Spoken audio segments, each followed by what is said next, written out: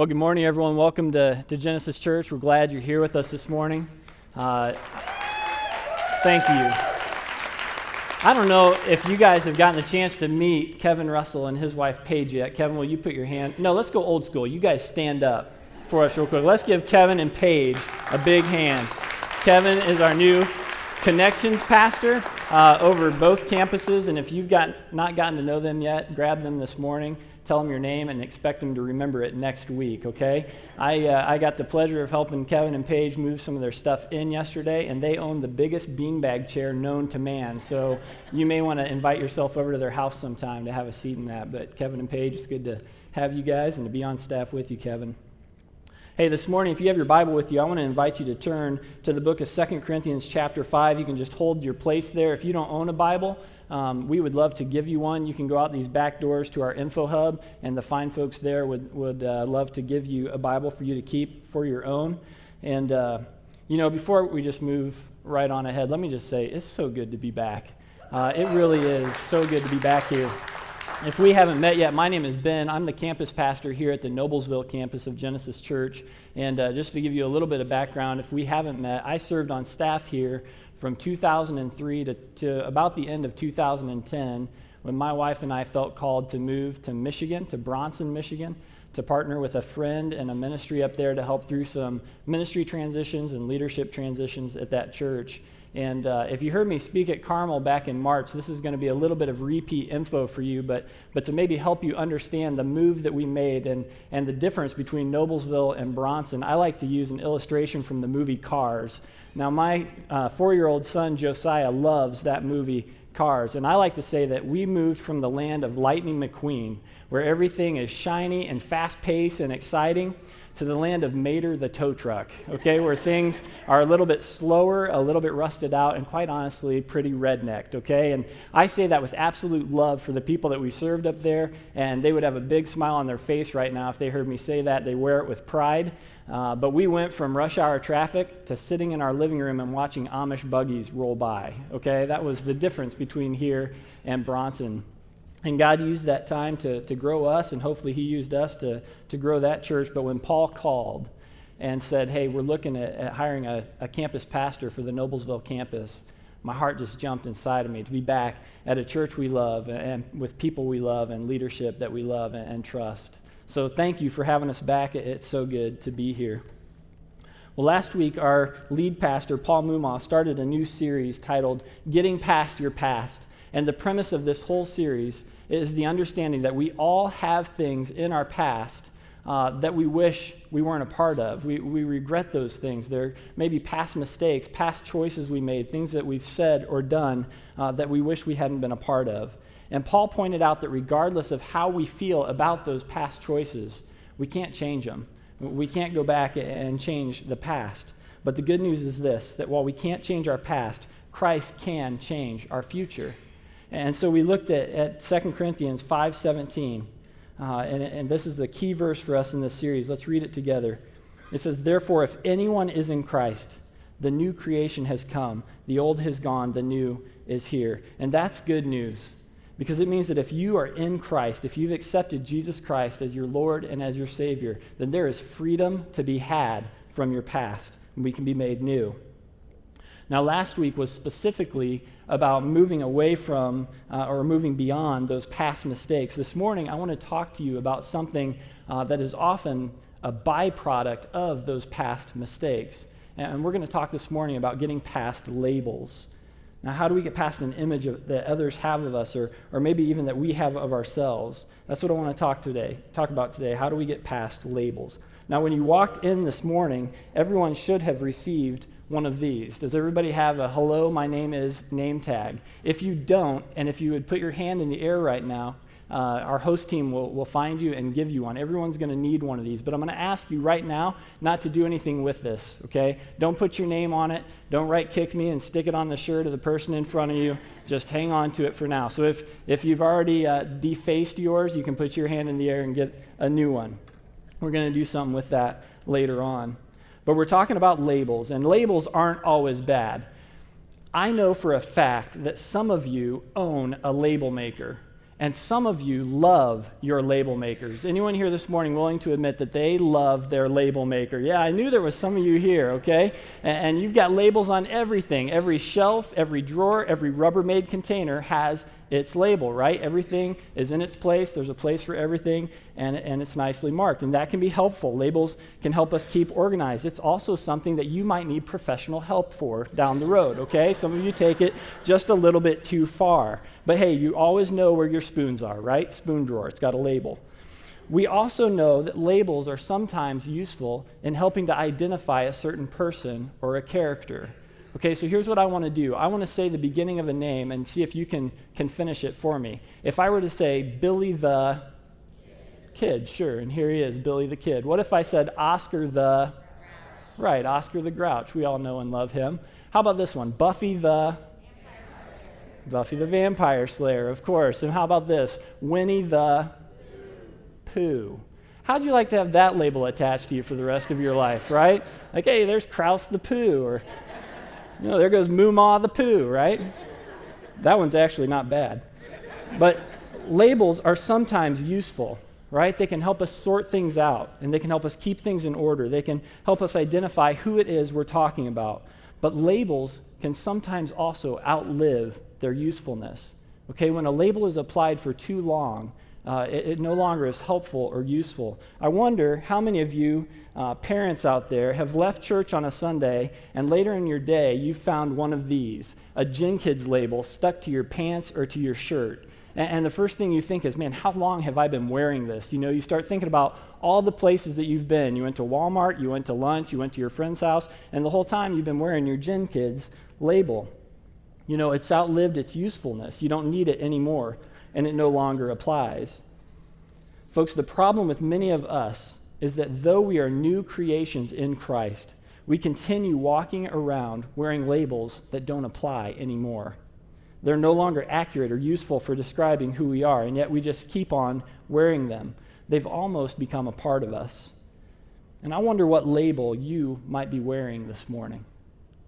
I wonder what label you might have come in here with. I want you to think about this. What is it that's defining you right now? That label that just seems to keep sticking with you. You know, maybe it's a label that says guilty. Or maybe it's a label that says unworthy or hypocrite. Maybe your label says ugly or sinner.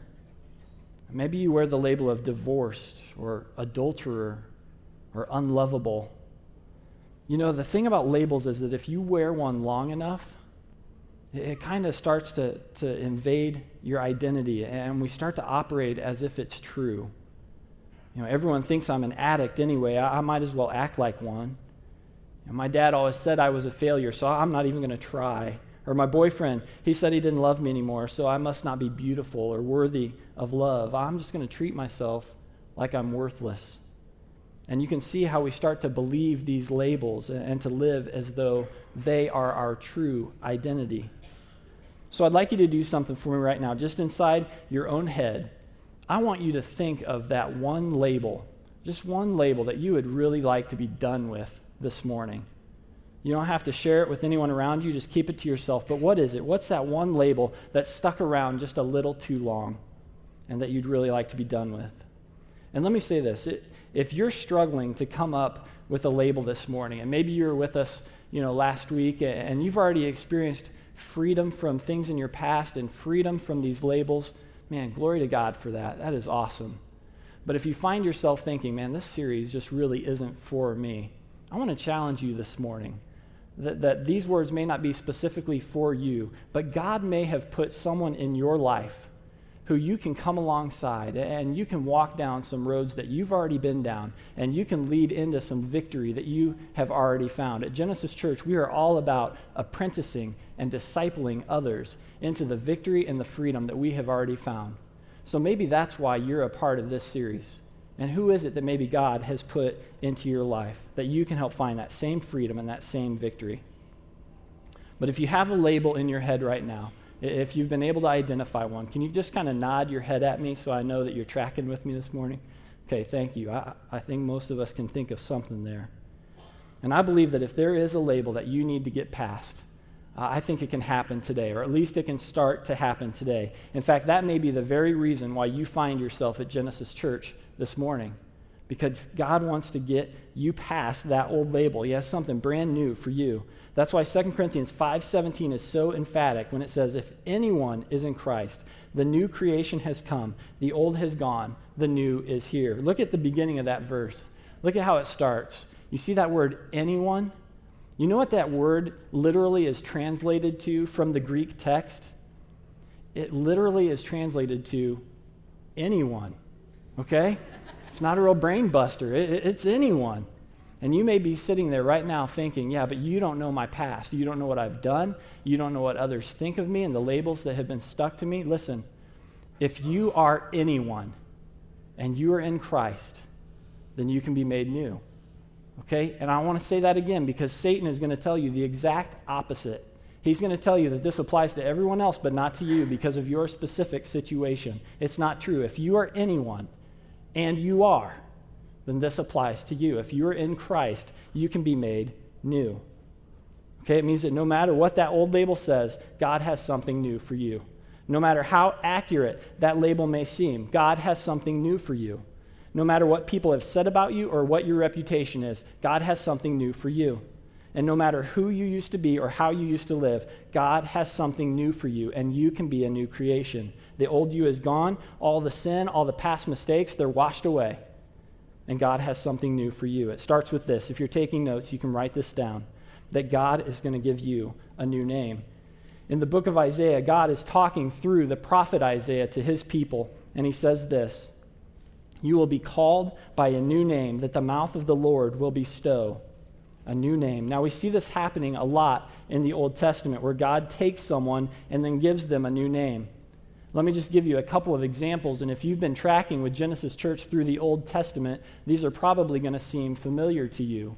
But in the book of Genesis, we meet a couple named Abram and Sarai, and they're well up in years, and they haven't been able to have any kids. In fact, the Bible says of Sarai that she was well beyond childbearing years. Okay, having kids at this point, it's not even on her radar.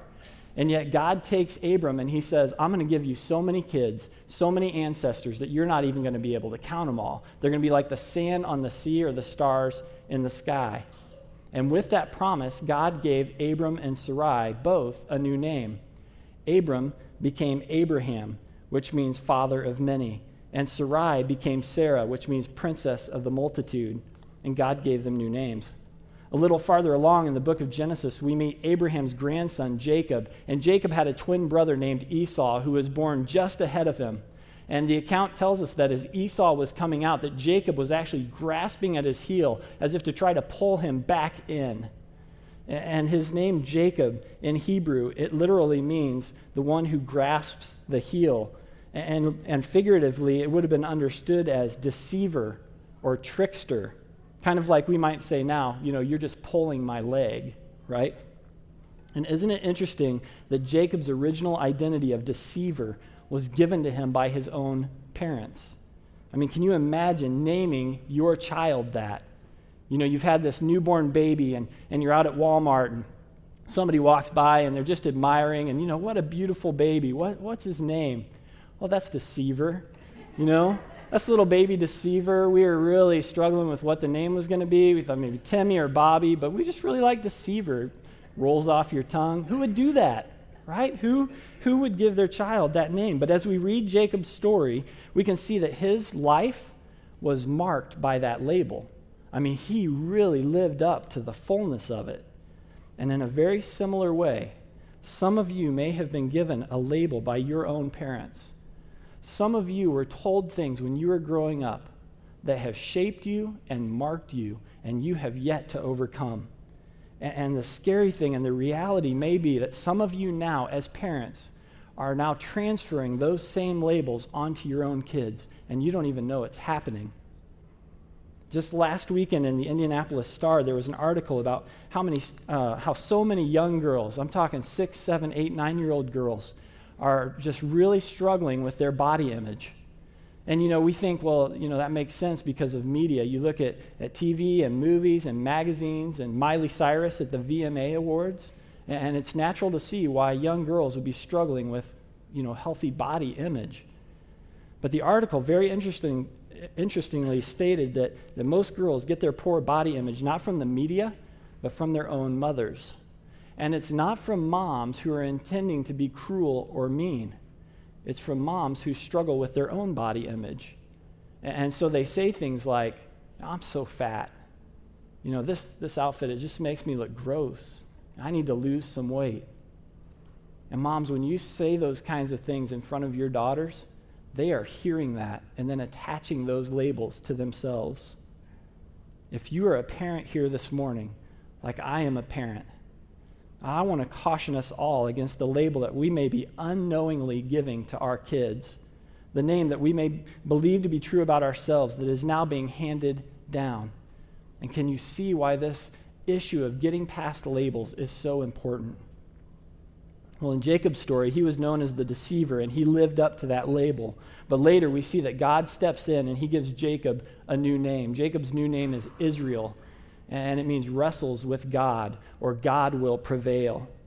And in the same way that God bestowed these new names on Abram and Sarai and Jacob, when you become a new creation in Christ, God has a new name for you. The old has gone, the new has come.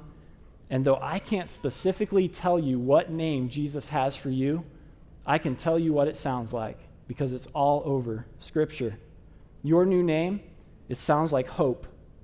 For I know the plans I have for you, declares the Lord, plans to prosper you and not to harm you, plans to give you a hope and a future. Jeremiah 29:11. Your new name, it sounds like strength and courage. Be strong and courageous. Do not be afraid. Do not be discouraged, for the Lord your God will be with you wherever you go. Joshua 1:9. Your new name, it sounds like beauty. He has made everything beautiful in its time. Ecclesiastes 3:11. Your new name, it sounds like overcomer. Everyone born of God overcomes the world. That's 1 John 5:4. Folks, don't believe what that old label says about you, but believe that you are who God says you are. His promises and His word are true. And though you may not feel worthy of your new name at first, I want to tell you that God's Spirit, alive inside of you, will help you grow into that new name. And over time, it'll seem more and more natural, and that old label, it won't even seem to fit at all. God's going to give you a new name, but He doesn't stop there. He's also going to give you a new purpose. God will give you a new purpose. And we see Him do this over and over again in His Word. One of my favorite examples is a fisherman named Simon. Now, it's one of my favorite examples because I'm a fisherman too, and so I relate with Simon on a lot of levels. But Simon wore a lot of labels. He was unpredictable, he was wishy-washy, he was hot-headed, and the list goes on. But when Jesus finds him, He gives him a new purpose in life, and He says, Simon, I know you're a fisherman, but I'm going to make you a fisher of men. Okay, you're no longer going to fish for fish. You're going to fish for people. And for the rest of your life, you're going to help people find their way back to me. And much like Abram and Jacob, along with his new purpose came a new name. Check it out. Matthew 16, verses 15 through 17. Jesus had just asked His disciples, who are other people saying that I am? And then He turns to Simon and He asks him directly in verse 15. He says, but what about you, He asked, who do you say I am? Simon Peter answered, you are the Messiah, the Son of the living God. And Jesus replied, and I tell you that you are Peter, and on this rock I will build my church, and the gates of Hades will not overcome it. So Jesus turns to Simon and He says, I'm giving you a new name and a new purpose. And Simon's new name, Peter, it literally means rock. And Jesus tells him, Peter, you're the rock that I'm going to build my church on. You're the one. Now let me ask you, if you know Peter's story well, was he a rock from this point forward? He wasn't. No way. I mean, think about in the Garden of Gethsemane, when the guards are coming to arrest Jesus, Peter's the one who instantly turns to violence, draws his sword, and slices off the guard's ear. Just before Jesus is to be tried, Peter's just told Jesus, I'll never betray you. Peter doesn't betray Jesus just once. He betrays Him 3 times. And then after Jesus has been crucified and buried, we find Peter has left the call that Jesus has put on his life to fish for men, and he's gone back to fishing for fish. But all along the way, Peter was growing into his new name and into his new purpose. And we find in the book of Acts that it's Peter preaching the good news of Jesus, and 3,000 people came to a saving knowledge of Jesus Christ that day. And Peter had come back from fishing for fish to being a fisher of men. You know, Scripture does not speak to this, but tradition holds that at the end of Peter's life, he was set to be crucified. And because he did not feel worthy to die in the same manner as Christ, Peter requested to be crucified upside down. Folks, Peter was not born a rock. He didn't grow up a rock. But Peter died a rock as God grew him into his new name and his new purpose. And the same is true for anyone that is in Christ. God is going to give you a new name, and with that new name will come a new purpose. I wonder what that purpose is for you. What is it that God has put on your heart and uniquely gifted you to do that maybe those old labels are holding you back from? You know, don't let them hold you back anymore. They no longer have significance. The old labels are gone. The new name and the new purpose has come. You are not what others say about you. You are who God says you are. You've been given a new name and a new purpose. And you know what? He's also going to give you a new future. God will give you a new future. You know, it seems like so many people are pessimistic about their future. I think we have a tendency to look at our past and to let those old labels define not only who we are, but who we're going to be. And we say things like, you know, I'll never get out of debt. I'm always going to be alone. I'm always going to have this pain, or I'll never be a success. I'm never going to have a good marriage. People, I think it's offensive to God when we think and talk like this, because I believe that out of our greatest weakness, God can gain the greatest glory. In fact, those old labels might even be the foundation of your new future in Christ. I love the way David puts it in Psalm 51. You remember David, the guy who committed adultery and then committed murder to cover up the fact that he committed adultery? I think David had some labels to overcome, don't you? But listen to what he says in Psalm 51. And it's his psalm of repentance to the Lord. And starting in verse 10, he says, "Create in me a pure heart, O God, and renew a steadfast spirit within me. Do not cast me from your presence or take your Holy Spirit from me. Restore to me the joy of your salvation and grant me a willing spirit to sustain me." He's begging the Lord to make him new and to purify him. And then he says this, "Then I will teach transgressors your ways so that sinners will turn back to you." And do you hear David's new purpose in there? Do you hear his new future? He says, "Restore me, and I'm going to teach sinners your ways." He doesn't sit around saying, you know, I'm an adulterer and a murderer. I'm probably always going to be an adulterer and a murderer. My life's over. I have no future. No, he says, my future will be marked not by these past labels, but by teaching others the ways of God. Listen, whatever you've gone through, whatever choices you've made, or whatever labels you've endured, God can use that to bring hope to others. And it may not happen immediately. In fact, in a lot of cases, it probably shouldn't happen immediately. There may be some healing that needs to happen in your heart. There may need to be some transformation that the Spirit does inside of you so that eventually God can use your past for His glory. You know, if you've struggled with addiction, maybe God's future for you is to help others find freedom. If you've been labeled because of your weight, maybe God's future for you is to help others find self-worth and love. If you struggle with debt, listen, maybe God is going to give you such a heavy burden for the stewardship of the things that He has blessed you with that you will then go and take that and teach others the ways of God. Whatever that old label says of you, out of that weakness, God can give you a new future because He is in the business of reconciliation, and He has invited us, followers of Jesus Christ, to partner with Him in the ministry of reconciling others to Himself. Look just a little bit farther down in 2 Corinthians chapter 5. You know, we just read about becoming a new creation. The old is gone, the new has come. And then it says this, "All this is from God, who reconciled us to Himself through Christ and gave us the ministry of reconciliation." That God was reconciling the world to Himself in Christ, not counting people's sins against them. And He has committed to us the message of reconciliation. We are, therefore, Christ's ambassadors, as though God were making His appeal through us. we implore you on Christ's behalf, be reconciled to God. People, this is what Genesis Church has been about for over 10 years now. The mission has never changed. It's always been about helping people find their way back to God. And this church is full of people, none of whom have a perfect past, but people who have found freedom and have become a new creation and are now committed to helping others find that same freedom and hope and newness in their lives. That's the future that Christ has for those who are in him. He'll give you a new name. He'll give you a new purpose, and he'll give you a new future. I want to ask you to do something this morning. I want you to take out that name tag that we talked about earlier, and I want you to think back to that one label that you had in mind, the one that you most wanted to get rid of. And whatever that label is, I want to ask you to write it on this name tag. And I know that might be awkward for some of you, but this is between you and God. Don't be looking at what your neighbor's writing. In fact, if you don't want to write it on here, you can just put an X, you can put a frowny face, or whatever symbol you want to use to represent that label. God knows what it is. But I want you to write it down.